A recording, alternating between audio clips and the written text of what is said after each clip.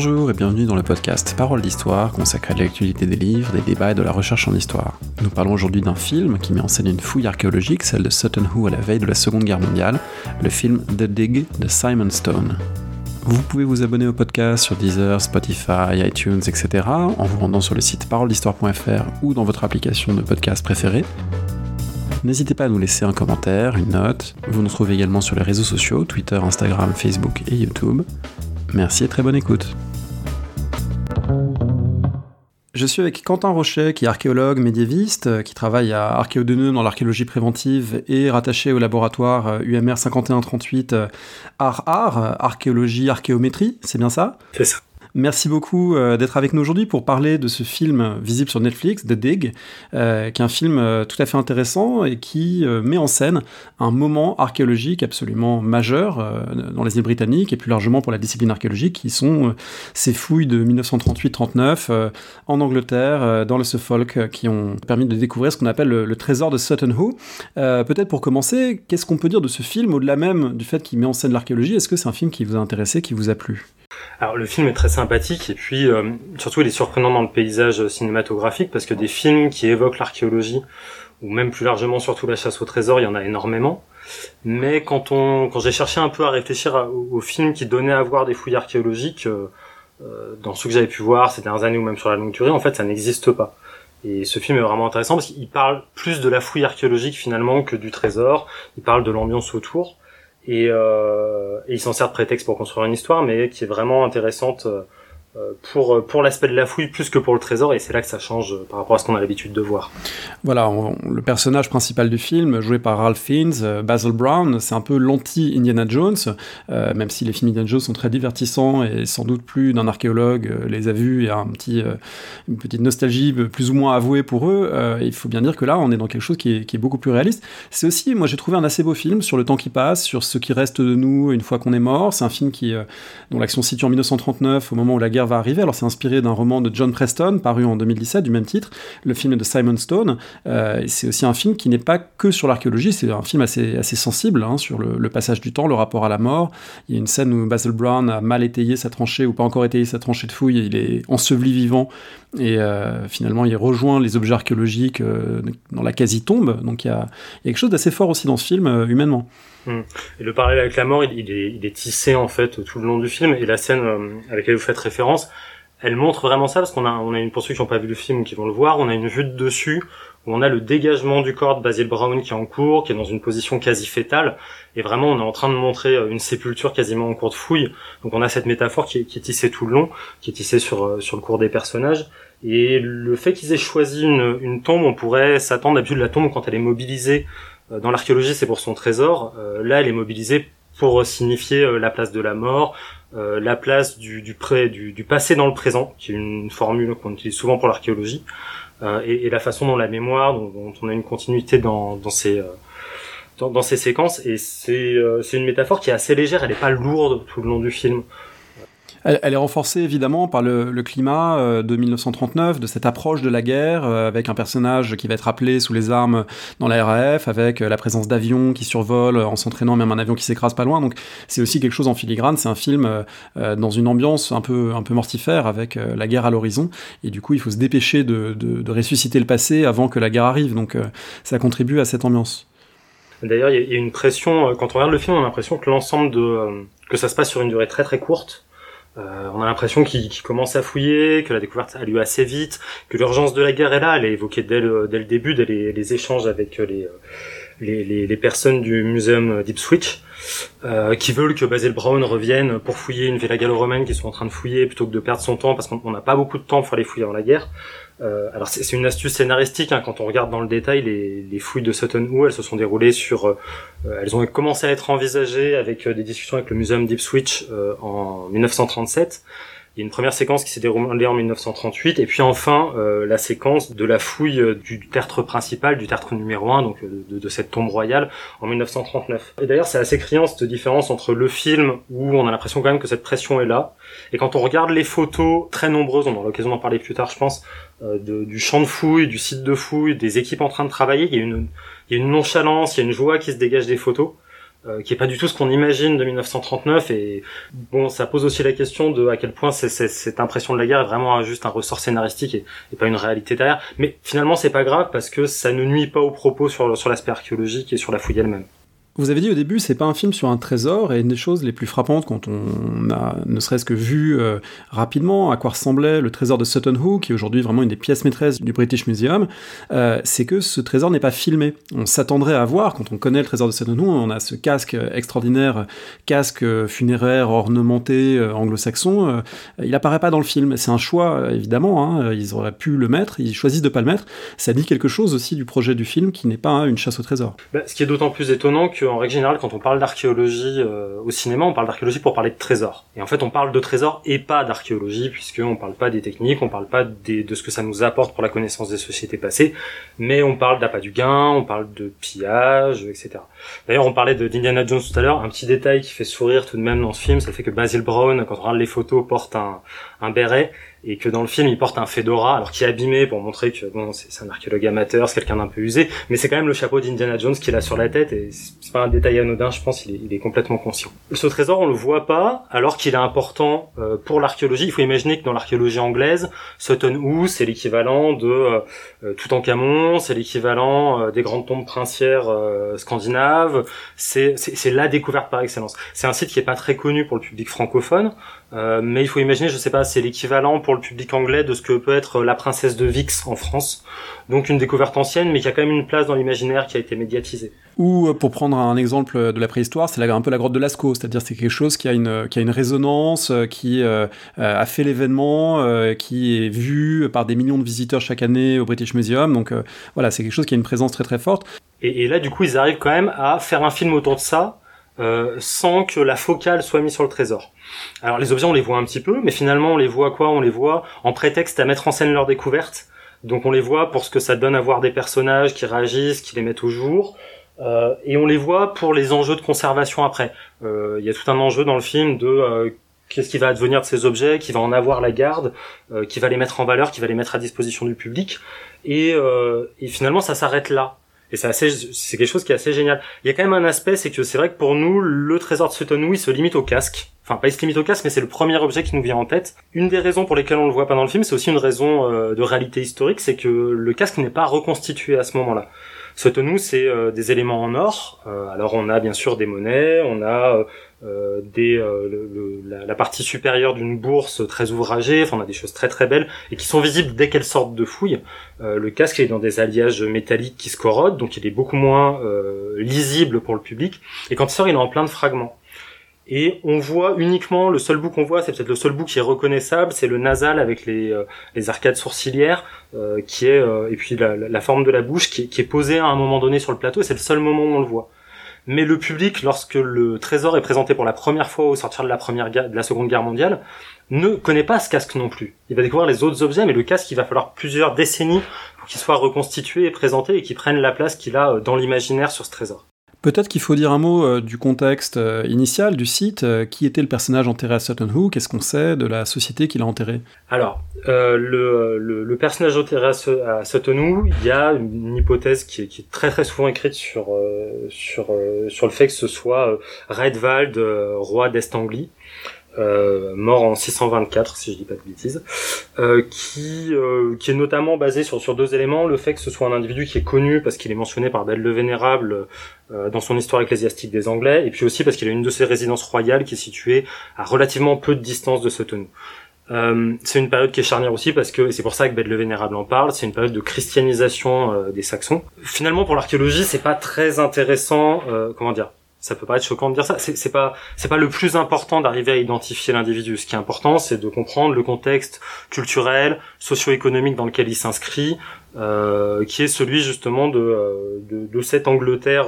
du Haut Moyen-Âge qu'on appelle les Dark Ages dans l'historiographie anglaise, qui correspond à la séquence qui s'ouvre au 5e siècle avec l'arrivée, si on suit l'historiographie Bède le Vénérable, des Angles et des Saxons, en fait une multitude de groupes en Angleterre, et qui se finit en fait, ou en tout cas qui a un coup d'arrêt final au moment de la conquête d'Angleterre par Guillaume le Conquérant, avec des choses qui se passent au milieu évidemment, mais on est sur un élément qui est central dans l'histoire anglaise, qui est d'importance pour l'histoire anglaise et pour l'historiographie anglaise, parce qu'en fait, jusqu'aux années 70-80, c'est nos ancêtres les anglo-saxons.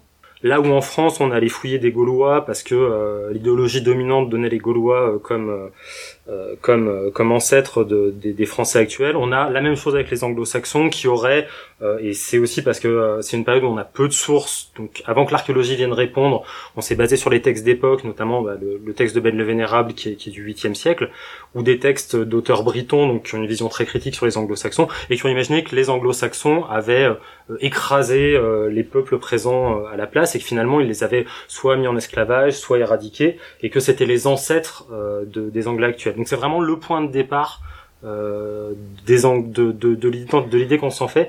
À l'époque de la fouille du film, c'est l'époque de parution de l'Oxford History of England, qui est le livre d'histoire de référence pour le milieu du XXe siècle en Angleterre, et il dit exactement ça. Il dit voilà, l'histoire anglaise commence avec les anglo-saxons. Donc c'est pas pour rien qu'on a une telle importance de cette tombe et de ce peuple dans l'imaginaire archéologique des années 30.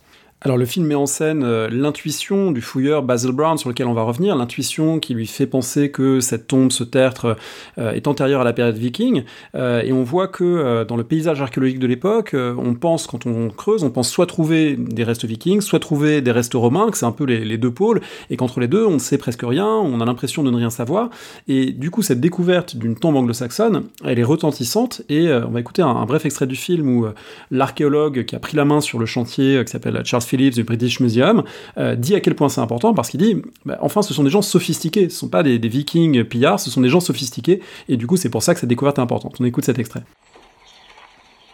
These people were not savage warriors. These were sophisticated people with incredible artistry. Cette idée qu'on a une valeur plus grande d'un peuple plus sophistiqué, ça reflète aussi un certain état de l'archéologie et de ses attendus idéologiques également. Alors plus idéologique qu'archéologique d'ailleurs, puisque l'hésitation qu'on a tout le long du film, c'est, enfin dans la première partie, même si on a ces intuitions de Basil Brown qui nous dit tout de suite ça doit être ancien anglo-saxon, avec des raisonnements d'ailleurs un peu discutables, mais c'est pas grave, c'est un ressort scénaristique. On a l'hésitation tout le long du film donc entre anglo-saxon et viking. À cette époque-là, des tombes vikings, des tombes bateaux vikings, on en connaît. Et c'est d'ailleurs la référence qu'on a tout le long. On en connaît essentiellement en Suède, autour d'Uppsala, avec un site qui est le site de Vendel et un autre site qui est le site de Valsgard. Donc Vendel qui a été fouillé dans les années 1880 et Valsgard qui a été fouillé la décennie avant Sotonou, dans les années 20, et qui ont donné des ensembles mobiliers qui approchent ce qu'on a à Sotonou. Donc on est vraiment sur le même type de structure. Et du coup, c'est un peu étonnant, cette réflexion qu'on a du personnage qui nous dit, mais c'est c'est pas des barbares vikings. Oui, mais en fait, à l'âge de Vendel, donc au 6e, avant l'âge des vikings, mais à la même époque en Suède, on a des corpus et une sophistication quasi similaire. Et c'est là vraiment qu'on voit qu'on est sur un aspect qui est au contraire est idéologique, puisque c'est l'opposition entre l'étranger viking qui est venu. Alors il faut rappeler aussi, s'attendait à avoir des vikings, parce que la région de l'Est Anglie, qui sont en train de fouiller, a été fait partie du Danelaw, donc la partie de l'Angleterre qui a été occupée par les Vikings et qui du coup en fait pourrait receler ce type de tombe, même si on n'a pas trouvé. On connaît ces tombes anglo-saxonnes en Angleterre aussi. D'ailleurs, c'est mentionné à un moment du film. Il y a 2-3 petits détails qui sont vraiment intéressants parce que il va trouver ces rivets en fer qui vont lui permettre de comprendre qu'on a fait un bateau, et on le voit arriver au musée d'Ipswich, je crois, et montrer l'objet, à dire ouais, est-ce que ils avaient pas trouvé ce même type d'objet à Snape? Snape, c'est un site où on a déjà mis au jour, alors avec moins de mobilier, mais une tombe bateau anglo-saxonne plus ancienne, 5e, 6e siècle. C'est un site qui est à 15 km de Sotonhoo. Donc, on est sur quelque chose qu'on connaît, on est sur quelque chose qu'on connaît des deux côtés de la mer, mais on est quand même sur une idée nationale. Là, quand il dit c'est des gens civilisés, c'est pour dire ce ne sont pas des vikings qui viennent d'ailleurs, c'est mes ancêtres. C'est cette idée-là vraiment qui revient. C'est ce que je disais tout à l'heure sur la place toute particulière des peuples anglo-saxons dans l'historiographie anglaise. Pour resituer un peu, l'archéologie a des liens très très compliqués avec le nationalisme. Le nationalisme a nourri l'archéologie et vice-versa pendant tout le 19e siècle et encore plus au 20e siècle. On pourrait parler de Cosina et de l'influence que ça a en Allemagne pour l'adhésion majoritaire des archéologues au nazisme à la veille et pendant la Seconde Guerre mondiale. En Angleterre, on a quand même toujours cette idée de un peuple, une culture, une culture archéologique, donc un ensemble de mobilier qu'on retrouve toujours ensemble, qui correspondrait à un peuple. Et là, on a vraiment cette idée-là, donc qui est à l'époque, alors avec plus de nuances que Cosina, qui est véhiculée par un chercheur anglais qui s'appelle Gordon Cheld, qui va expliquer tout de même que c'est un peuple, oui, mais c'est pas une race, que les échanges ils se font d'un peuple à l'autre, que le diffusionnisme des peuples ne suffit pas à tout expliquer, mais malgré toutes ces nuances, le poids de l'économie, le poids du contexte technologique ou de l'espace que va amener Child en 1925 dans un ouvrage fameux qui s'appelle L'aube des civilisations européennes, et que clairement tous les personnages qu'on voit dans le film ont lu. Malgré ça, on a quand même toujours cette idée de un peuple, une culture, et là il est vraiment mobilisé dans ce sens-là. On a un discours nationaliste vraiment, alors avec un couvert technologique, avec un couvert culturel, car voilà, ils ont une belle culture, ça joue. Ça reste tout de même ce discours-là. Il faut aussi le nuancer sur un aspect, c'est que si des tombes de cette richesse-là, on n'en a pas encore trouvé en 1930, l'archéologie anglo-saxonne est vieille en Angleterre, elle apparaît dès le 18e, elle est active durant tout le long du 19e siècle. Et finalement, les choses qu'on n'a pas trop trouvées à cette époque, c'est à l'inverse, c'est plutôt les sites brito-romains qui seront fouillés qu'après-guerre, parce que on a mis justement ce focus national sur l'archéologie anglo-saxonne.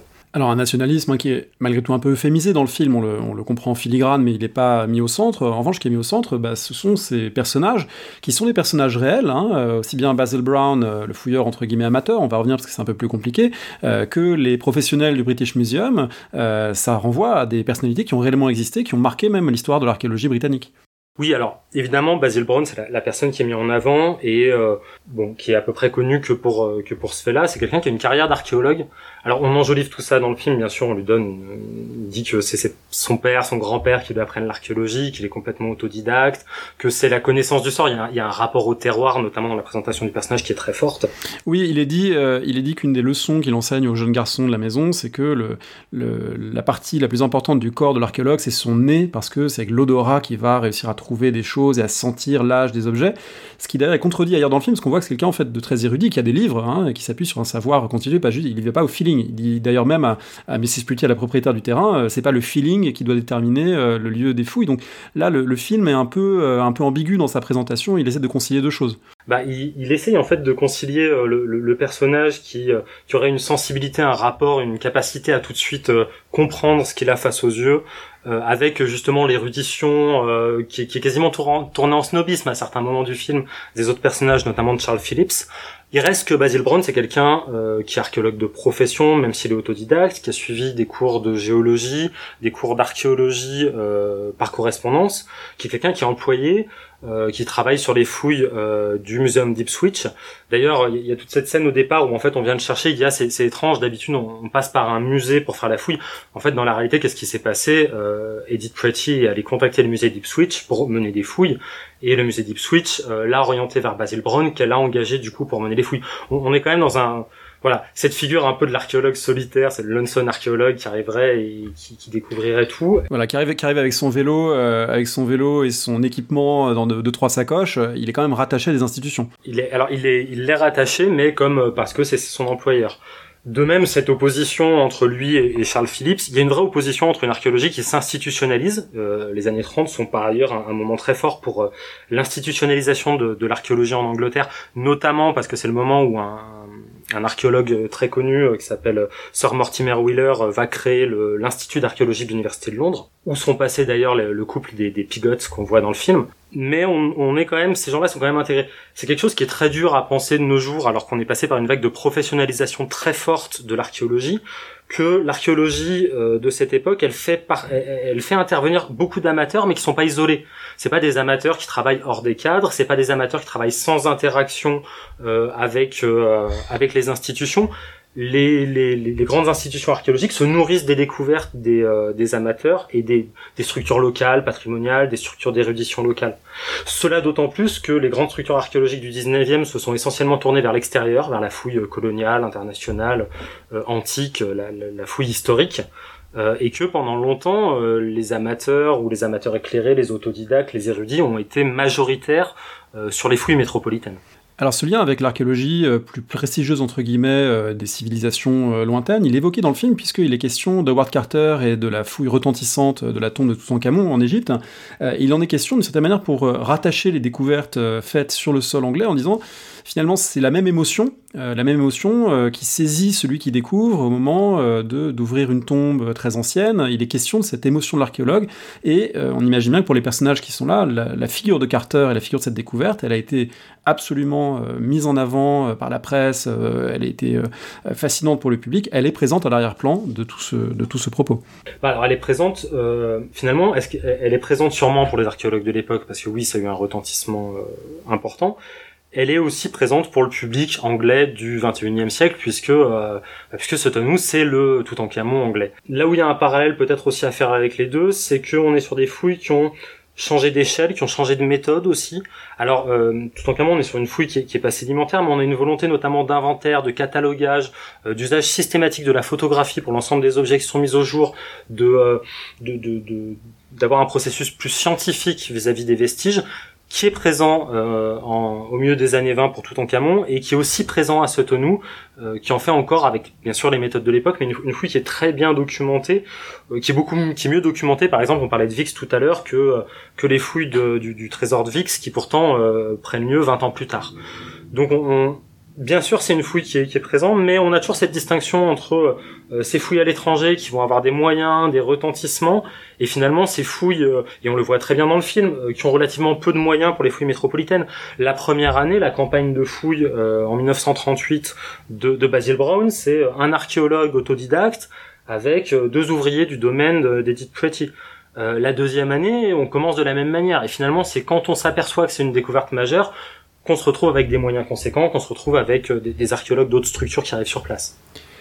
Parlons un petit peu des méthodes employées, des méthodes représentées dans le film. C'est vraiment la partie peut-être la plus passionnante pour vous et pour ceux qui nous écoutent qui s'intéressent à l'archéologie, parce que c'est, on l'a dit, rare de voir un film qui montre la pratique de cette façon-là, une pratique évidemment située dans le temps, mais avec un certain nombre de gestes, un certain nombre de méthodes qui peuvent rester valables.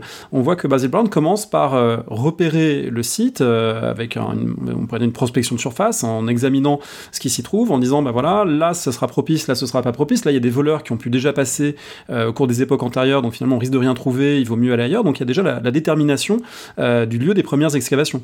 Alors, il y a cette idée de l'analyse de la topographie, elle est présente de longue date dans l'archéologie, elle est présente parce que les antiquaires, avant les archéologues, avant de creuser, regardaient ce qui se passait dans le terrain. Et des anomalies topographiques ont été repérées de longue date, sont mentionnées, y compris par les auteurs de la période moderne, voire très ponctuellement de la période médiévale. C'est quelque chose cette reconnaissance du paysage, elle existe, et elle existe toujours aujourd'hui.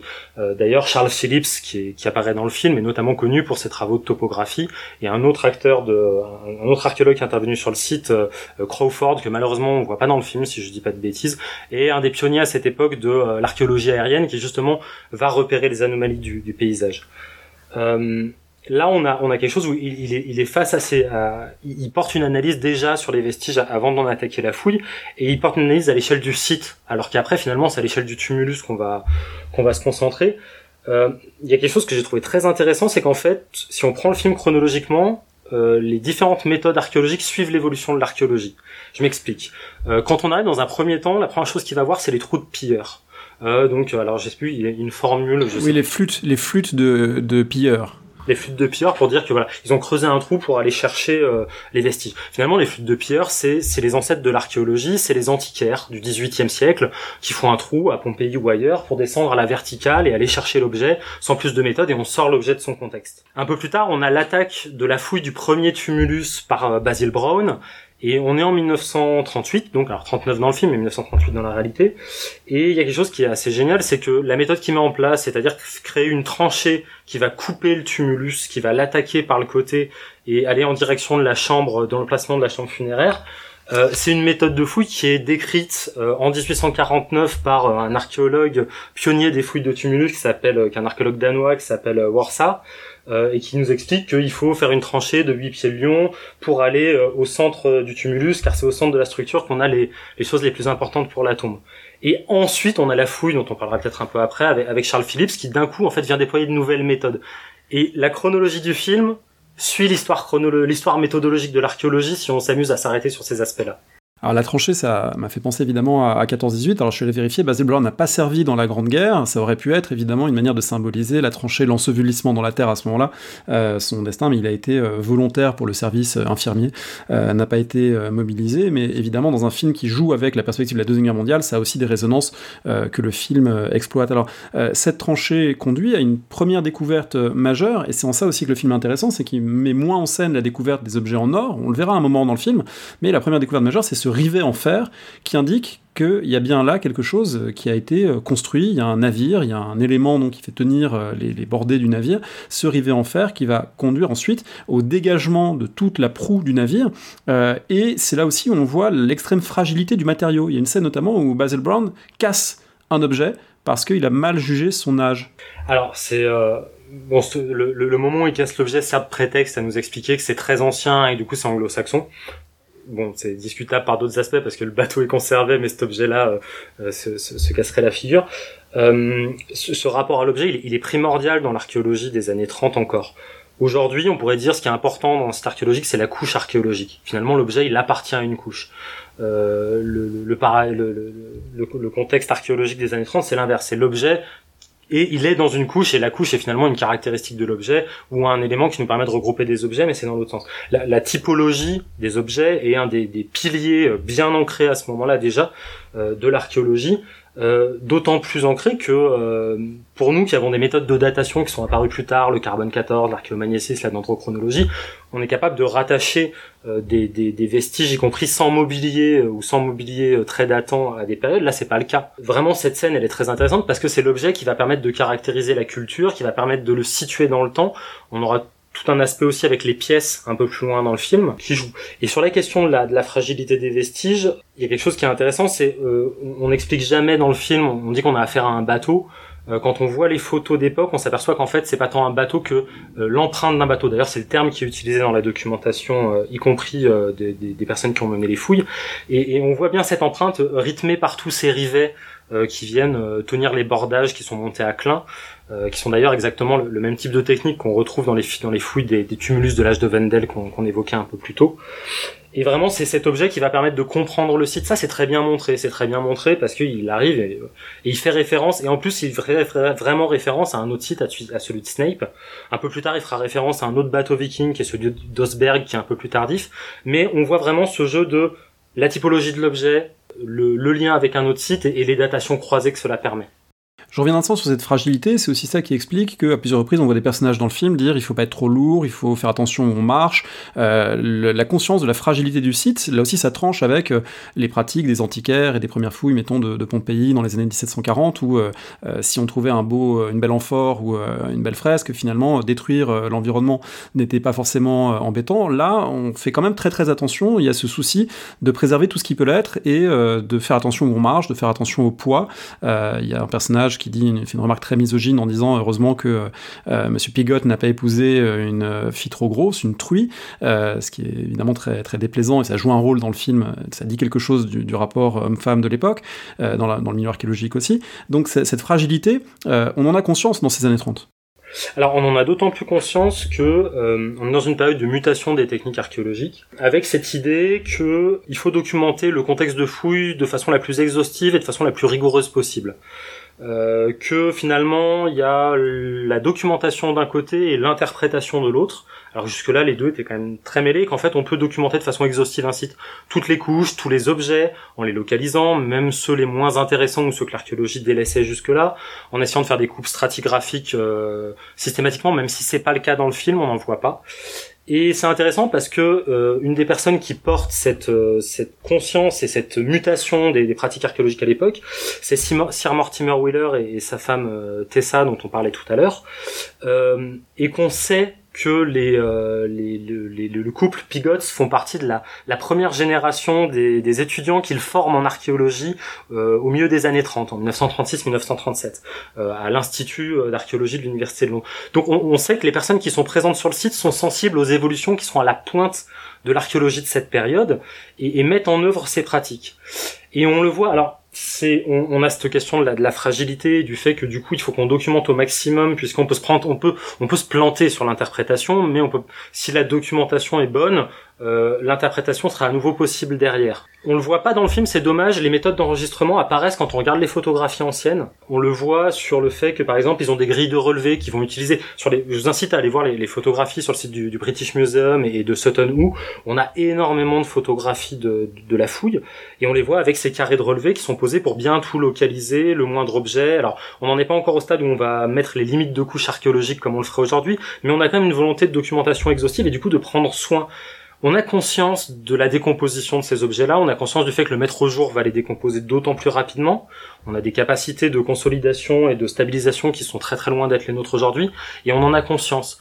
On voit d'ailleurs qu'il n'y a pas de volonté de passer sous le bateau, alors c'est aussi un choix parce qu'ils veulent, c'est pas la chose la plus intéressante, de leur point de vue à l'époque, on n'aurait sûrement pas le même jugement aujourd'hui, mais il y a aussi cette idée de fragilité qu'il faut pas trop qu'on y touche, qu'on le dégrade. Il faut aussi bâcher le site quand il pleut, ce qui est pas si rare finalement dans la campagne anglaise. Donc ça, c'est une scène vécue. J'imagine que vous avez été sur des chantiers, c'est des choses qui arrivent. Si vous faites un tour sur Twitter, la scène qui a fait probablement le plus réagir tous les archéologues, et je pense bien au-delà de la France, c'est celle-là, puisque oui, évidemment, sur le terrain, ça fait partie du quotidien de devoir bâcher et débâcher. Il y a beaucoup de petites choses comme ça, de petits détails qui vont parler aux archéologues dans le site. Alors ce détail-là, il peut paraître un peu trivial, mais il note quand même une conscience de la part des gens qui ont fait le film de recréer une réalité documentée qui est vraiment intéressante. On le voit aussi dans le matériel de fouille qu'ils utilisent. Si on regarde un peu ce qu'on voit traîner sur le chantier dans les différentes scènes, notamment les scènes de découverte d'objets, on a des truelles qui sont sensiblement les mêmes que celles qu'on va utiliser sur les chantiers aujourd'hui. On a des pelles qui servent à ramasser la terre, qui sont des pelles à charbon larges ou étroites, qui sont exactement les mêmes que celles que on utilise aujourd'hui. On a des petits balais qui sont les mêmes. Les seaux sont pas exactement du même type, mais on est sur les premiers seaux en plastique. On retrouve les mêmes choses. Les jalons qu'on voit posés parfois sur le bord des bermes sont, à une différence de couleur près, les mêmes que ceux qu'utilisent les Anglais aujourd'hui pour les fouilles dans le sud de l'Angleterre. C'est un film qui est aussi intéressant dans la mesure où il met en scène des tensions qui sont constitutives sur la longue durée du travail archéologique, tensions professionnelles, amateurs, ou même amateurs semi-professionnels comme Basil Brown ici, entre hommes et femmes, entre chefs de chantier, petites mains sur la fouille. Donc il y a toutes ces tensions qui apparaissent. Peut-être qu'on peut commencer par celle entre ce que désignent les deux mots finalement employés à l'époque, excavator, celui qui va faire les fouilles, qui va creuser, et archéologue, celui qui va interpréter comme dans un partage des tâches qui est mis en scène dans le film, dans ce petit extrait que je vous propose d'écouter. Is this your work? Yes, I'm Basil Brown, excavator. Well, Basil Brown, excavator. I am Charles Phillips, archaeologist. Voilà, excavateur, archéologue. Donc là, on a bien quelque chose qui intervient dans le film relativement tôt, puisque lorsqu'on se rend compte de l'importance de cette fouille, eh bien, on va faire venir des gens du British Museum qui vont avoir la tentation d'écarter les chercheurs dits amateurs et surtout dits provinciaux, en fait, les chercheurs locaux du musée d'Ipswich, et dire, voilà, c'est d'une telle importance qu'on ne peut pas se permettre de laisser ce site majeur aux mains de gens qui n'ont pas les compétences requises. Alors cette différence d'ailleurs entre des chercheurs qui viennent de Londres, alors pas exactement de Londres parce qu'en fait Charles Phillips n'est pas membre du British Museum à l'époque mais d'un collège de Cambridge. Avec l'opposition, elle se fait plutôt avec le musée d'Ipswich en fait. Quand on regarde l'historique de la fouille, quand on regarde les rapports entre les différents intervenants sur le temps long, on s'aperçoit que cette tension elle est plus entre une archéologie régionale portée par des musées de moindre importance et une archéologie centrale qui est dans le centre des évolutions, donc avec des gens comme Phillips mais surtout comme Crawford, comme le couple Piggott ou comme Mortimer Wheeler dont on parlait tout à l'heure. Finalement, elle se joue presque plus là dans la réalité et quand on regarde la documentation d'époque, Basil Brown en fait est mis un peu en retrait sur ces questions-là. Le film entend d'ailleurs clairement le réhabiliter. Il est dit à la fin du film qu'enfin son nom figure à côté des objets exposés au British Museum. Voilà que le film, il est là aussi pour réparer un oubli en quelque sorte et inscrire son nom parmi les gens qui ont découvert et pas uniquement les noms de ceux qui ont fini par interpréter les données qu'il avait mises au jour. On a cette trame classique du mandarin qui arrive et qui vient s'approprier une découverte et qui a un schéma pas classique mais qui vient à l'esprit dans beaucoup d'histoires d'archéologie de façon fondée ou infondée d'ailleurs. L'opposition aussi entre l'archéologue qui dirige tout et qui a le savoir scientifique académique et l'excavator de terrain, elle correspond aussi à une archéologie de l'époque, à une archéologie coloniale, à une archéologie où finalement l'archéologue en chef analyse mais ne se salit pas les mains, qui est finalement éloignée de l'archéologie qu'on pourrait imaginer aujourd'hui, mais qui l'est finalement pas tant que ça, puisque quand on compare à ce qui se passe aujourd'hui, Basil Brown finalement c'est quoi ? C'est quelqu'un qui a un savoir, qui a une pratique du terrain, qui est ce qu'on appellera un technicien de fouille archéologique aujourd'hui, donc qui est capable d'analyser sur le terrain. Et puis on va opposer la personne qui dirige et qui va rédiger, qui va publier derrière, et qui sont encore des oppositions qui peuvent être fortes par endroits, même si évidemment là elles sont accentuées elles étaient plus fortes à l'époque et puis elles sont accentuées pour le propos du film. Autre tension sans doute importante, on a reçu il y a peu de temps à ce micro Isabelle Algrin pour un livre sur l'archéologie du genre auquel avait contribué Laura Marie, qui a créé Peytatruel et qui dénonce les formes de sexisme sur les chantiers, etc. Bien là, on a des remarques sexistes, comme on l'a dit tout à l'heure. On a une femme qui vient fouiller, qui est l'épouse de l'archéologue Piggott, et on comprend bien quand elle arrive que l'archéologue en chef n'a pas lu l'article qu'elle a écrit, qu'elle lui a envoyé, et qu'elle est là finalement comme petite main et pas du tout pour ses compétences intellectuelles. Alors c'est d'autant plus choquant, je trouve, que pour le coup c'est probablement quelque chose qui est tiré du roman. On a sûrement vu l'époque un sexisme assez fort sur le terrain, mais on est dans un milieu où des femmes archéologues sont présentes depuis un moment, sont présentes de longue date, sont à la pointe des compétences. Si on retient par exemple les noms des principaux archéologues de l'époque et de ceux qui font avancer la discipline, exactement à ce moment-là, on a Kathleen Kenyon qui est une disciple de Wheeler, qui est à la pointe de la recherche. On a Tessa Wheeler, Peggy Piggott qui est présentée comme une jeune étudiante toute fraîche diplômée. Alors elle est diplômée de 1936 à ce moment-là. En réalité, c'est quelqu'un qui est à la pointe de la recherche. C'est quelqu'un qui vient de l'école de pensée et de l'école méthodologique la plus en pointe de l'archéologie, reconnue comme telle, qui vient des centres de savoir académiques. Donc c'est presque à se demander si le trait est pas grossi par le film. Ce qui est un peu embêtant, d'autant plus que si le film l'a grossi le trait et montre un sexisme très fort, alors il est sûrement présent à l'époque, ne nous l'aurons pas là-dessus, il gomme complètement d'autres personnages féminins acteurs de cette fouille, puisqu'on a deux personnes qui sont importantes, qui sont Mercy Lack et Barbara Wagstaff, qui sont les photographes de la fouille, qui nous ont livré plus de 400 photographies, et qui sont complètement gommées au profit d'un personnage masculin avec qui Peggy Piggott a une histoire d'amour. On passera sur le fait que Peggy Piggott se séparera de son mari qu'après-guerre et qu'a priori c'est pas passé grand-chose sur cette fouille, mais c'est anecdotique. Disons que c'est un peu dommage. Il y aurait eu quelque chose à faire sur le fait qu'il y a des femmes moteurs dans l'archéologie des années 30 en Angleterre, plus qu'ailleurs, plus qu'en France à la même époque, plus qu'en Allemagne à la même époque, et dont on a retenu les noms, dont on apprend les noms aujourd'hui aux étudiants, et c'est un peu dommage de devoir résumer ça à ça. Alors bien sûr, on a ce détail, elle arrive en parlant d'un article qu'ils ont pas lu. Moi, ça m'a bien fait penser aux chevaliers paysans du lac de l'An 1000 quand elle parle de ces lacs bulgares. C'est un peu cette idée-là. Faut penser que Peggy Piggott, la même année, c'est quelqu'un qui mène une mission sur les cercles de pierre du Dorset, qui fait de l'inventaire archéologique de terrain, qui publie par ailleurs, qui annonce les découvertes, etc.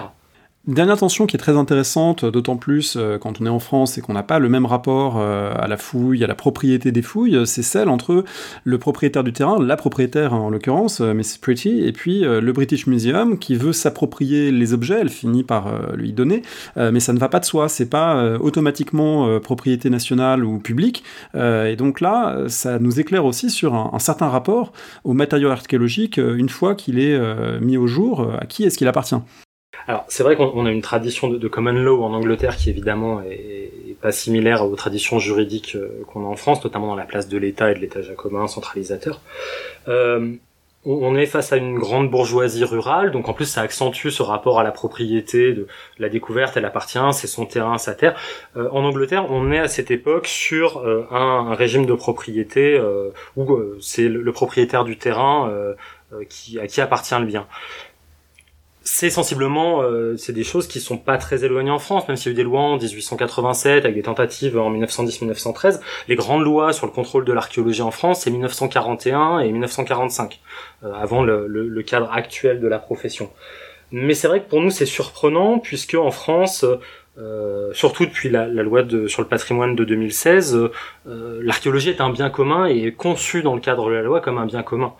Là, on est vraiment sur cet enjeu de c'est sur son terrain, donc ça lui appartient, donc c'est à elle de décider quoi en faire. On a quand même cette idée dans le film qui passe qu'il y a une enquête à un moment pour éclaircir le contexte de découverte, pour éclaircir l'intérêt des pièces et pour savoir où ça va aller. Ce qui est vrai par contre, c'est que oui, au final, le terrain lui appartenait et qu'elle a eu la possibilité de faire ce qu'elle voulait ou presque du mobilier, du trésor de Sotonou, et qu'elle a choisi d'en faire don au British Museum. Alors c'est quand même une grande importance parce que en France, vous l'avez dit, on ne peut pas fouiller soi-même n'importe comment et surtout pas garder n'importe comment les produits d'une fouille. C'est important à rappeler parce que régulièrement, les médias se font écho avec pas mal de complaisance de fouilles dites sauvages, d'opérations de captation. Récemment, il y a quelqu'un qui a été arrêté ou en tout cas inquiété par la justice pour avoir illégalement à la fois fouillé, transporté des pièces de l'autre côté de la frontière belge, etc., pour s'approprier des éléments sortis d'une fouille dite sauvage. Donc c'est important de rappeler quand même que c'est une bonne chose qu'il y ait ce cadre législatif qui protège les sites parce que les amateurs, chercheurs, de trésors, entre guillemets, pilleurs, effectivement, lorsqu'ils interviennent sur un endroit, ça détruit les couches, ça empêche de contextualiser, ça détruit du savoir. Oui, on a vraiment un rapport au patrimoine. Si vous voulez, quand on reprend l'historique, ce que je disais tout à l'heure de l'histoire de l'archéologie, on a le stade 0 qui est celui où on sort l'objet de son contexte, puis le stade final qui est celui de la fouille stratifiée, documentée, qui fait qu'en fait l'objet n'est plus tant intéressant en soi que par son contexte, par son lieu de production, par son lieu d'utilisation, par les autres objets auxquels il est associé, par son contexte stratigraphique. C'est ce qui fait l'intérêt de l'objet, et c'est ce qui fait vraiment la différence entre les antiquaires et les archéologues. Si on devrait, alors, il y en a beaucoup d'autres, mais si on devait trancher par une seule différence, c'est peut-être celle-là qui est la plus forte dans les pratiques aujourd'hui. En France, on a une loi qui est très contraignante, qui interdit le pillage, notamment l'usage de détecteurs de métaux, dans cette idée que l'archéologie, l'objet et le contexte de l'objet font partie du bien commun, font partie du savoir commun. En Angleterre, le choix était totalement différent puisque on a une loi qui s'appelle le Treasure Act qui permet en fait d'utiliser des détecteurs de métaux et d'aller piller, en fait, creuser, extraire les objets de leur contexte et finalement casser le site archéologique à condition que ce soit déclaré, voire racheté par des musées. D'ailleurs, le seul équivalent qu'on connaisse en mobilier archéologique qui s'approche de Sotonou, c'est le trésor du Staffordshire, qui a été découvert en 2004 dans ce contexte-là de pillage, donc sans contexte archéologique. Et pour rebondir sur ce qu'on disait tout à l'heure sur les jeux d'opposition, on a cette opposition un peu artificielle entre amateurs et archéologues mandarins, qui est un argument qui est très très souvent employé et mobilisé par les pilleurs et les détectoristes pour dire non mais attention, nous on découvre les sites et finalement c'est les grands mandarins qui viennent s'approprier les découvertes et contrôler, etc. Et c'est quelque chose qu'on voit, il y a une série qui s'appelle The Detectorist qui a été diffusée sur Arte il y a pas longtemps qui nous montre bien, c'est un peu une culture très populaire, amateur d'un côté et puis des grands mandarins de l'autre. Ce qui est évidemment pas fondé dans l'archéologie actuelle, d'autant plus que n'importe qui peut participer à des fouilles archéologiques programmées en tant que bénévole en faisant la demande. Mais c'est quand même ce motif pour dire à quel point il est ancré dans l'imaginaire collectif de l'archéologue qui finalement viendrait tout contraindre, viendrait tout savoir. Et voilà. On s'aperçoit que même quand on regarde le cas de Sotonou, quand on regarde ce qui s'est passé, les individus qui ont travaillé sur place, que ce soit Basil Brown, que ce soit le musée d'Ipswich ou Charles Phillips et les Pigots, en fait, ont quand même retravaillé en relative bonne intelligence et que ces fractures étaient pas si fortes que ça. Reste que le rapport à la propriété, au bien et au bien commun est différent de part et d'autre de la Manche et que ça se sent encore aujourd'hui dans les approches du patrimoine et dans les approches de la protection du patrimoine. Dans un film qui met en scène des gestes archéologiques qu'on n'a pas souvent vu à l'écran, moi il y en a un que j'avais vraiment jamais vu, c'est le moment où la fouille est comblée, où on dit bah voilà, pour protéger le site, il faut le re-remplir de terre, il faut protéger, on met des grandes feuilles et du végétal, et puis ensuite on vient combler. Alors ça vraiment ça m'a surpris de voir ça. Ça doit être évidemment plus courant qu'on ne le pense. C'est ce qui s'est passé à Sotonou. Est-ce que c'est quelque chose qui est régulier sur des sites comme celui-là? Alors, sur des sites qui sont amenés à être refouillés ou à être protégés, oui. Une partie de l'archéologie française aujourd'hui, c'est ce qu'on appelle l'archéologie programmée, donc des sites qui ne sont pas menacés, qui sont fouillés uniquement à des fins scientifiques, à but de recherche, souvent année après année avec des bénévoles et des étudiants l'été. Et évidemment, c'est des sites dont on va reprendre la fouille. Cette protection, alors, est-ce que c'est le cas à Sotonou? Est-ce que cette protection, elle est là pour envisager de continuer les fouilles?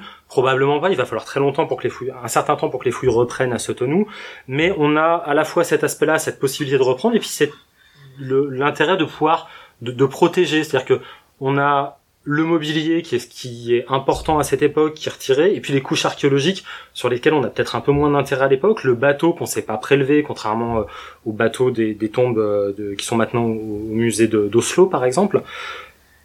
On est obligé de protéger parce que le site va se dégrader. Si on veut le conserver in situ, on n'a pas le choix. Comme on ferait des réserves archéologiques. Après, il faut aussi penser que Sotonou, c'est pas un site, enfin c'est un site dans son ensemble, et que le tertre qu'on voit dans le film est une partie du site, une sépulture parmi d'autres, parmi des tertres qui ont été fouillés avant, parmi d'autres qui sont fouillés après. Et puis y compris ce tertre-là, puisque on voit Basil Brown le reboucher, mais il faut penser que dans les années 60-70, c'est un tertre qui a été réouvert pour être fouillé avec l'avancée des méthodes, avec des méthodes stratigraphiques plus pointues, et que c'est un site où en fait les archéologues sont revenus plusieurs fois. Alors une seule fois sur le tertre lui-même, mais jusque dans les années 2000, on a eu droit à des fouilles sur place, soit des fouilles à but purement de recherche, et puis dans les années 2000 sur des fouilles préventives sur le site qui allait accueillir le centre d'accueil et le centre de médiation de Sotonou, et qui nous permettent de voir un cimetière dans son ensemble avec l'évolution des pratiques funéraires sur le temps long, et plus uniquement cet individu, cet objet, cette sépulture sortie de son contexte. On l'avait un petit peu évoqué dans ce podcast en parlant d'Alésia et en parlant aussi il y a pas longtemps avec Annick Louis de Heinrich Schliemann. Finalement, on se rend compte de plus en plus, il y a eu l'an dernier l'exposition au Musée d'Archéologie Nationale qui a donné lieu à un catalogue, que on peut relire aujourd'hui des résultats de fouilles anciennes, celles de Schliemann, celles d'Alésia sous le Second Empire, celles par exemple de Sutton Hoo dans les années 30, et qu'il y a finalement une part de l'histoire de l'archéologie, de l'histoire du savoir qui peut s'écrire en reprenant des comptes rendus, plus récemment des photographies, des plans d'époque, etc. Il y a finalement tout un chantier de recherche qui n'est pas dans le sol, mais qui est dans les archives des archéologues eux-mêmes. Alors oui, on pourrait faire d'ailleurs une parenthèse sur le fait que l'archéologie traite des sujets de plus en plus récents, et que l'archéologie aujourd'hui, en traitant jusqu'à la Première Guerre mondiale, traite des sujets et des objets qui sont plus jeunes qu'elle. Donc c'est cette question du rapport au temps de l'archéologie est intéressante, c'est la présence du présent, du passé dans le présent. On va regarder les archives de fouilles, on va regarder les rapports pour comprendre comment on fouillait à l'époque. Il y a une citation qui est succulente parce qu'elle est exactement de la même année que la fouille de Sotonou, qui est une citation de Kathleen Kenyon, qui nous explique que les méthodes de fouille de l'époque sont pratiquement jamais mentionnées dans les publications, et que finalement il y a que les personnes qui ont passé du temps sur les fouilles qui en ont une idée, que les rapports scientifiques en fait n'évoquent pas ça, et que c'est sous-entendu parce qu'on se parle d'archéologue à archéologue. Nous c'est compliqué, moi je me suis posé la question en regardant le film, est-ce que la fouille elle est arbitraire, est-ce qu'elle est stratigraphique, est-ce qu'il y a des coupes, etc. Il y a des questions auxquelles je suis pas capable de répondre. Alors j'ai bien des idées parce que je sais que parmi les gens qui sont présents sur la fouille, il y a des gens qui sont à la pointe de la recherche et on est sur un moment de mutation, notamment du travail stratigraphique et du système de traitement, mais il y a beaucoup de choses qu'on voit pas. Par contre, il y a quelque chose qu'on voit, c'est la place de la photo. Alors elle a un ressort scénaristique, mais on voit énormément de photos être prises, et un des intérêts de la photo archéologique aujourd'hui, de la photo de fouille, alors la photo elle est soit descriptive, c'est-à-dire elle va prendre l'objet dans son contexte, soit documentaire, elle va documenter la fouille. Un des intérêts qu'ont ces photos archéologiques, qui sont très nombreuses, la photographie accompagne vraiment depuis les années 1850 l'évolution de l'archéologie, c'est qu'elles nous permettent de donner à voir des pratiques de fouille qui n'ont pas été documentées nécessairement. Quand on prend des rapports de fouilles, des publications des années 1890, 1910, 1930, on n'a pas nécessairement un chapitre méthodologique comme on en aurait aujourd'hui qui nous expliquerait. Et des travaux comme ceux d'Annie Sayel sur l'archéologie romaine et la vision qu'on peut avoir de l'archéologie romaine ancienne par les photographies nous montrent bien que c'est un moyen de documenter les pratiques et de faire une historiographie, une histoire des pratiques méthodologiques archéologiques. Et du coup, d'avoir un regard critique sur les résultats que cette archéologie nous apporte, puisque sans ce regard critique, c'est des résultats, des datations, des contextes qu'on va avoir du mal à mobiliser pour les études actuelles. Donc on est obligé de reprendre tout ce cheminement et ce questionnement sur les pratiques méthodologiques de l'époque pour reprendre la stratigraphie, pour reprendre les découvertes et pouvoir ou non les mobiliser, ou en tout cas les questionner. Merci beaucoup. On rappelle que le film de Dig a été finalement aidé aussi par les équipes du British Museum et que donc il y a toute une série d'articles, notamment sur leur site, qui expliquent un petit peu comment ils ont fait. Donc on peut conseiller d'aller voir cela. Est-ce que vous auriez un conseil de lecture ou un conseil de visionnage que vous voudriez donner pour celles qui nous écoutent pour prolonger un petit peu notre discussion? Pour comprendre vraiment ce qui se joue dans l'évolution au moment de Sotonou, il faudrait relire un autre archéologue fameux, Edward C. Harris, qui écrit dans les années 70 un ouvrage dont on trouve le PDF en ligne, on pourra le mettre en dessous du podcast, qui s'appelle Principe de la stratigraphie archéologique, et qui est intéressant parce qu'en fait, dans ses premiers chapitres, il rappelle toute cette évolution, toute cette mutation technologique qui prend place dans les années 30 et qui porte un éclairage du coup très intéressant sur cette fouille de Sotonou quand on la revoit avec cette évolution-là en tête. Merci beaucoup, on mettra le lien effectivement sur le site Parole d'Histoire, merci, et donc si vous ne l'avez pas vu, on vous conseille de voir Dig. Si vous l'avez vu, on espère que ça a pu vous donner quelques éclairages. Merci à vous. Merci.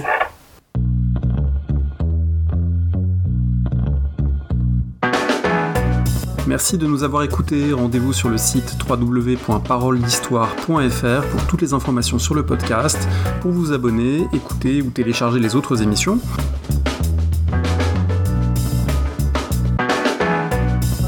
La discussion se poursuit aussi en ligne, notamment sur Twitter. Vous pouvez poser des questions @paroledist et à bientôt pour un prochain épisode.